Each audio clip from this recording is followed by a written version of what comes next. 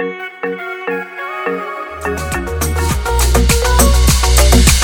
back to the Mortgage Heroes Weekly Podcast. I'm Andy Cruz here in Business Development. And I'm Brian Landeros, a.k.a. Brian Lands Money on Instagram. Brian Lands Money _ Brian Lands Money _ on Instagram. You got to make sure you get that underscore in there. So it's just Brian and I this week. And Brian, this week's topic is, now that we know what the Fed has to do, because they told us what they had to do, how can people win? We have a lot to talk about today because they really let everybody know what their intentions are at their last Fed meeting. And we need to really quickly start to pivot attention into what can people do right now, knowing what they're saying, then translating what that means. What is it we need to inform people about as areas of opportunity for them to still win in mortgage and real estate? Perfect. So right off the bat, I think one of the biggest things you should be doing, if you don't know what any of this means, go get financially educated by listening to Monday Mortgage Minute. Shameless plug. So your first suggestion is a plug for our other show. Okay. All right. No, but in all seriousness, there's so much data coming out and there's all these numbers, CPI, PPI. If you really don't know what that means and how that can affect you, your money, your bills, and basically your savings, then that should be the first place you start, because I don't think anything will make sense if you don't know how this can impact you or what it really actually means. And I think that's very fundamentally instilled because of the fact that so much stuff comes out. So the people that have been paying attention or, recently got educated on this are going to be able to, have a better prediction, have a better pivot point when things do change as they quickly are.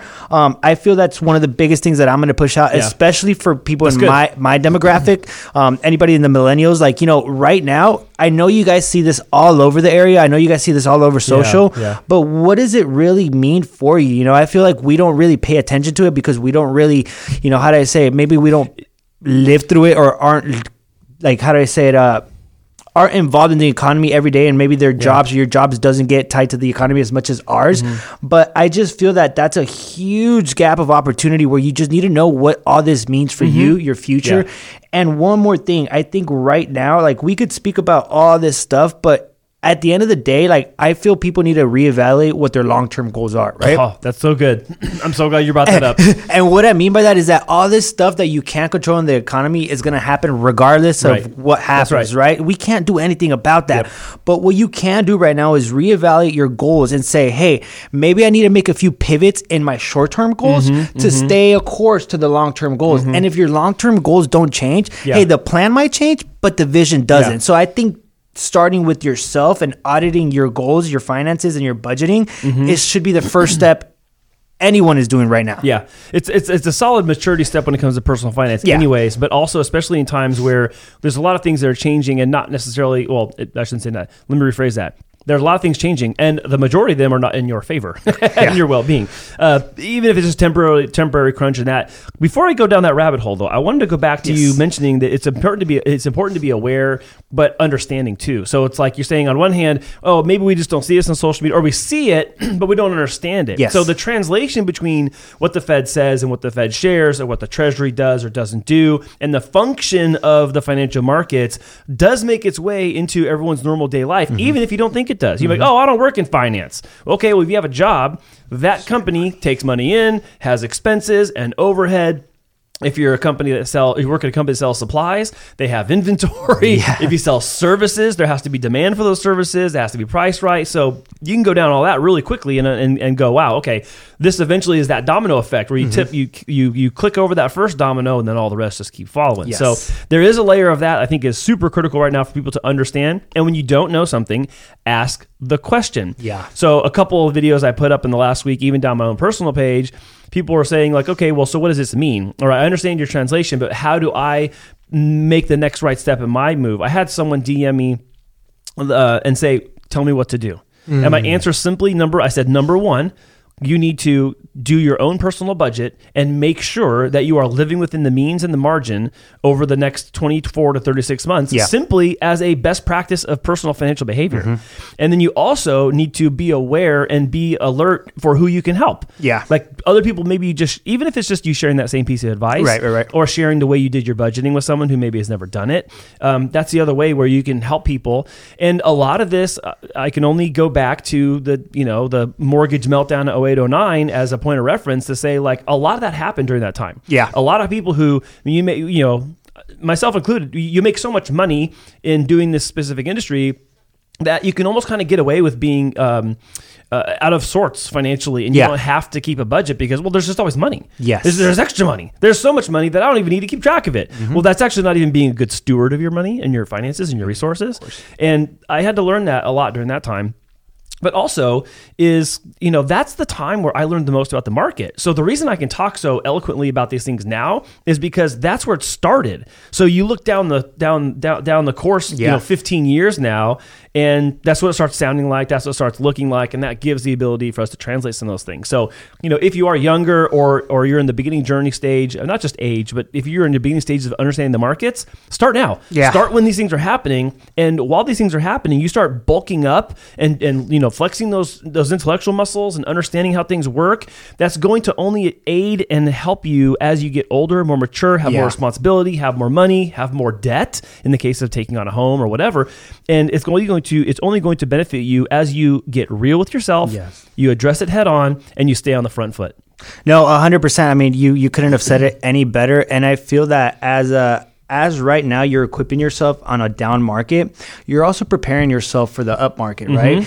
Once you come out of this market with more knowledge and more understanding of how the financial markets work, then you're almost doing a service to yourself, because when money becomes cheap again, you're going to be able to understand how to leverage it in a way that's going to help you gain more money to be able to, do the things that you want to do. Yeah. Opposed to saying, hey, what do I do? How do I do? Where do I go get my next paycheck? You're going to be equipped with information on how to be able to pivot. I think one of the biggest areas of opportunity, and this might be contrary to popular belief right now, is looking to get a rental. And what I mean by that is that if the numbers make sense, I think it's a great investment, because although maybe you might be a little bit underwater, or maybe breaking even with your investment right now, when rates come down, and they will, you'll be able to maximize your cash flow, and at that time utilize it either to even just get more money and cash flow more, or be able to tap into the equity while somebody else still paying down your investment. So look at it like a savings account that's building over time while people are paying down your investment. You can always go to that piggy bank and pull money out from there. As long as the numbers make sense and you have somebody paying down your investment, there's really no reason why you shouldn't leverage the equity that's tax-free. And it goes back to your whole point about thinking long-term. This is not the market for short-term actions or short-term knee-jerk responses. And I had another person who had texted me and saying, well, should I even buy a house right now? And I was like, well, yeah, if there's a need for it, and in this case, I know there's a very specific need due to some extended family needs to have physical care. Sure. And I was like, you absolutely need to do it, because it's a needs-based move. It's not that it's economically in your favor or that it's the cheapest it's going to be, but because of what I know about your situation, you're going to move there, and then you're going to stay there in perpetuity. So for this particular family, it was more of a permanent move. And so I said, well, it's not about whether it's the right time, it's go find the right place, because the place has to suit your needs regardless of what the market around and the Fed's doing. All this, like, I know we talk about all this stuff, like, oh, the Fed this now, let's translate what this means. But for this family, their specific physical needs are over and above everything else that financially could be looked at as a disadvantage or an advantage. And the long term is really what was at play. No, 100%. And I'll give you an example of that. Just, I have a client right now that they're currently looking for a house. They just recently had a new baby, and they need a bigger space. Regardless of the situation, their current situation just doesn't fit their needs anymore, right? So for them, they looked at it as like, yeah, I understand that right now mortgage rates might be higher, but in 5 years, my business, the way I'm structuring myself, he's like, I can't afford this payment. Right? So I told him that's the biggest thing. If you can afford the payment right now and still afford it in a year and 2 years, and wait till rates cool off, which because they will, then right now there is opportunity. So they're able to find a house right now, and we're actually going back and forth in negotiations.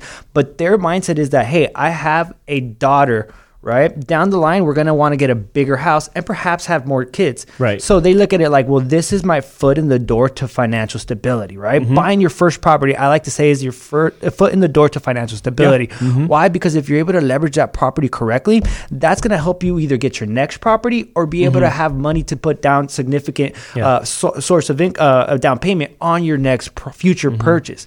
So that right there is, for me, was huge because not only are they a young couple, they see the benefits of buying right now, not for the short-term gain, but for the long-term gain of how that's going to help them get set up for their future purchases. Yeah.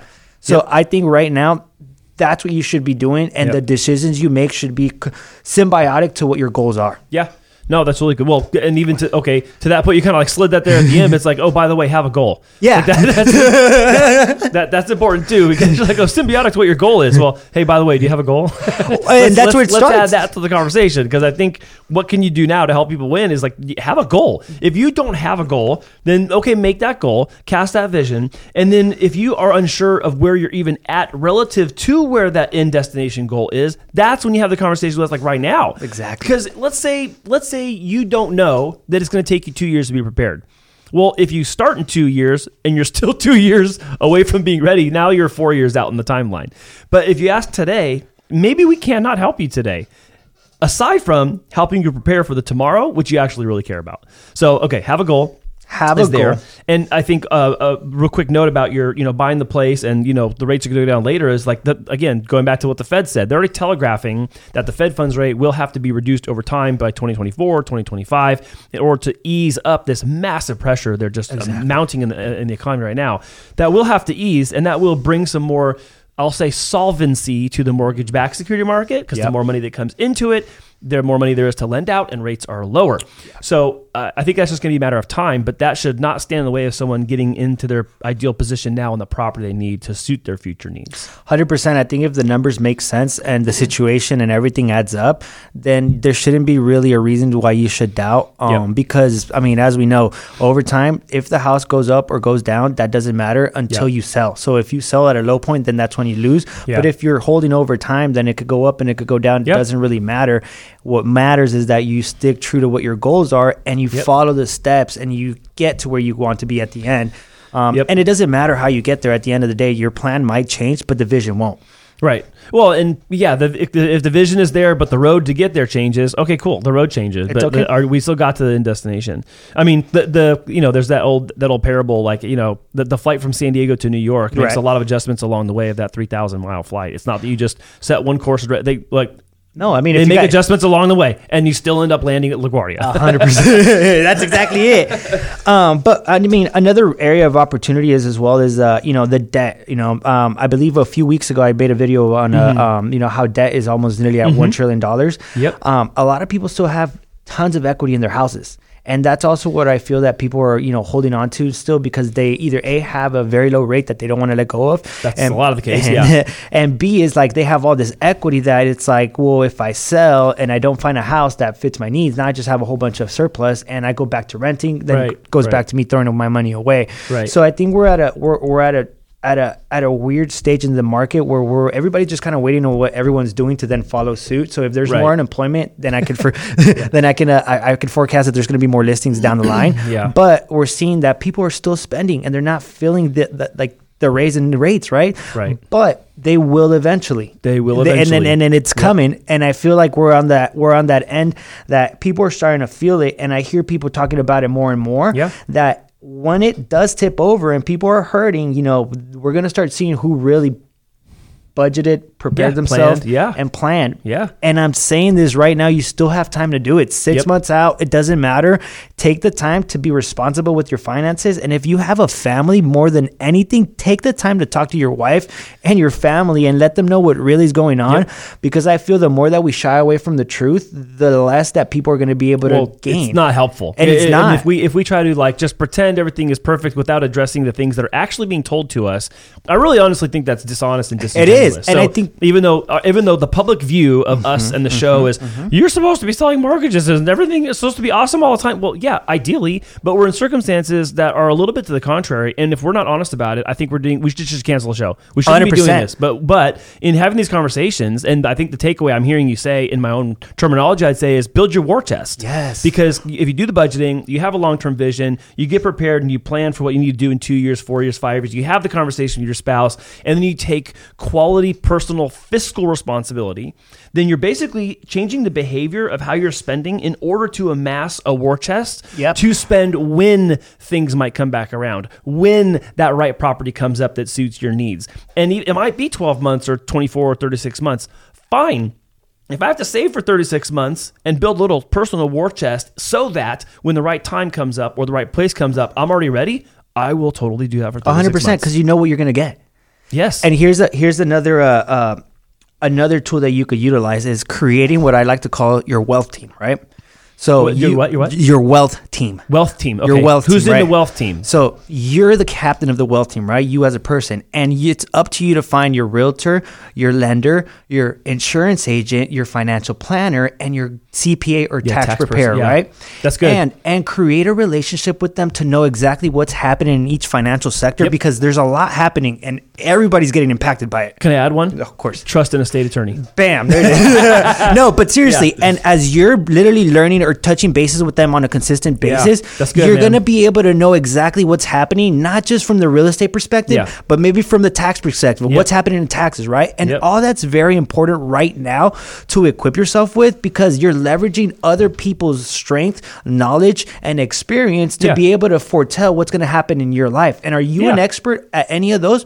Probably not. No, you're letting them be leverage. You're letting them be that thing. And you're staying up to date with the most latest information, and you're keeping them honest as well. Yeah. No, I think it's really good, because also when you forge those kind of relationships and then you have that personal experience, that ends up cascading into other relationships. It could be other family members, friends, coworkers that need that same kind of help. And how many times, I'm going to go back to the whole trust attorney thing, and you're having your wealth team and you're the captain. Quick. How many times do you read the news of like, oh, so-and-so athlete or celebrity dies without a will or a trust, and then like half the money gets like taxed Uncle Sam, or taken back by whatever state it was that they lived in, simply because of a lack of planning. Exactly. And then that basically means you weren't the captain of your wealth team. But how many times do we hear that, and then we don't necessarily take the same proactive approach? That's a really quality tip of a good behavior to adapt right now if you haven't already. And also, I would say that we're kind of a resource for that, even though we don't do those things.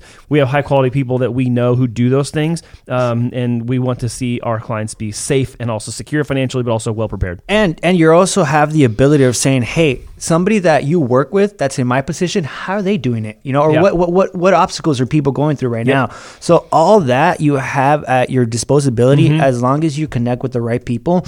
And it all goes back to having clarity, having a plan, and having the right intention and moving forward. Yeah.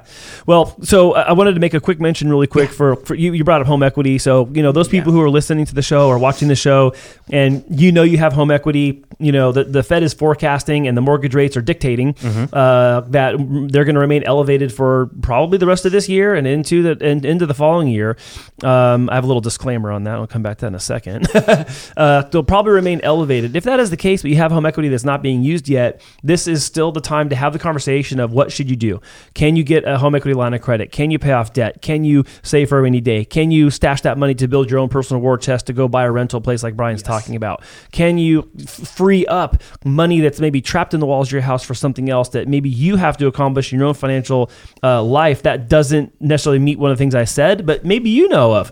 Maybe there's something you are really trying to achieve in your life, and the distance between you and doing that is tapping into some of the equity.